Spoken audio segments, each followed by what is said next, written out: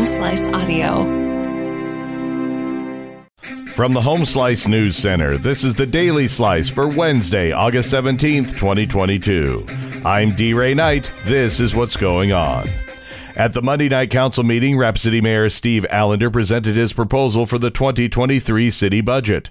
He said that one of the main challenges for the city going forward is the exponentially growing homeless population. He says this has put a strain on public safety departments. However, two new organizations known as Journey On and Volunteers of America are receiving city funds to help provide resources to the homeless community, saving time and resources for the police and fire departments. Allender said these groups began as experimental endeavors and have proved to be beneficial for the community. Also Monday, the City Council approved looking into hiring an environmental impact consultant. Amy Rose has more. The Rapid City Council approved a request from the city's Solid Waste Division to look into hiring a consultant to oversee how the Rapid City landfill affects the environment. The division of the Public Works Department hopes to hire a professional to sample water discharges, test water samples, and conduct other studies to monitor the environmental implications of the area. The contract would be for the 2023 monitoring period and would be renewable until 2027. The project's budget over 5 years is estimated at $600,000. The final vehicle numbers from the 82nd Sturgis Motorcycle Rally have been released by the Department of Transportation.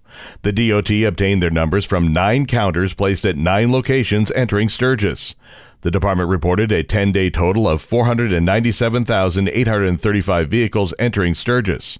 While that is up 1.1% from the previous 5-year average, that is down from 2021, when the count was 525,768. After a sharp dip from Wednesday, August 10th to Thursday, August 11th, the count continued to drop by double digits on days 9 and 10. In national and international news, Donald Trump's fiercest Republican adversary in Congress, Wyoming Representative Liz Cheney, has lost a GOP primary. Cheney fell Tuesday to Trump-backed Harriet Hageman in a rout, reinforcing Trump's grip on the party's base. Cheney tells supporters that their work is far from over, and she'll do whatever it takes to ensure Donald Trump is never again anywhere near the Oval Office. Cheney's political future could include a 2024 presidential run, potentially putting her on another collision course with Trump. Cheney told NBC on Wednesday defeating Trump will require a broad and united front of Republicans, Democrats, and Independents, but declined to say if she'll run for president. She did say that it was something she was thinking about. Meanwhile, Sarah Palin won her primary in Alaska. Amy Rose has the details. Republican Sarah Palin was among the candidates advancing to the November general election in the race for Alaska's only House seat. Under a voter-approved elections process, party primaries have been replaced with open primaries in which the top 4 vote-getters in each race advance to the general election. Ranked voting will be used in the general election. In the primary, Democratic Mary Peltola and Republican Nick Begich advance to the November election, with the 4th spot too early to call. Now the latest on the war in Ukraine. Fires are burning and ammunition is still exploding at a depot in Crimea. That comes a day after the latest suspected Ukrainian attack on a military site in the Russian-annexed peninsula. The attacks have highlighted the challenges facing Moscow. Russia seized the peninsula in 2014. It was once a secure base that Russian forces have used to launch attacks, and it was the staging ground for the start of the February 24th invasion.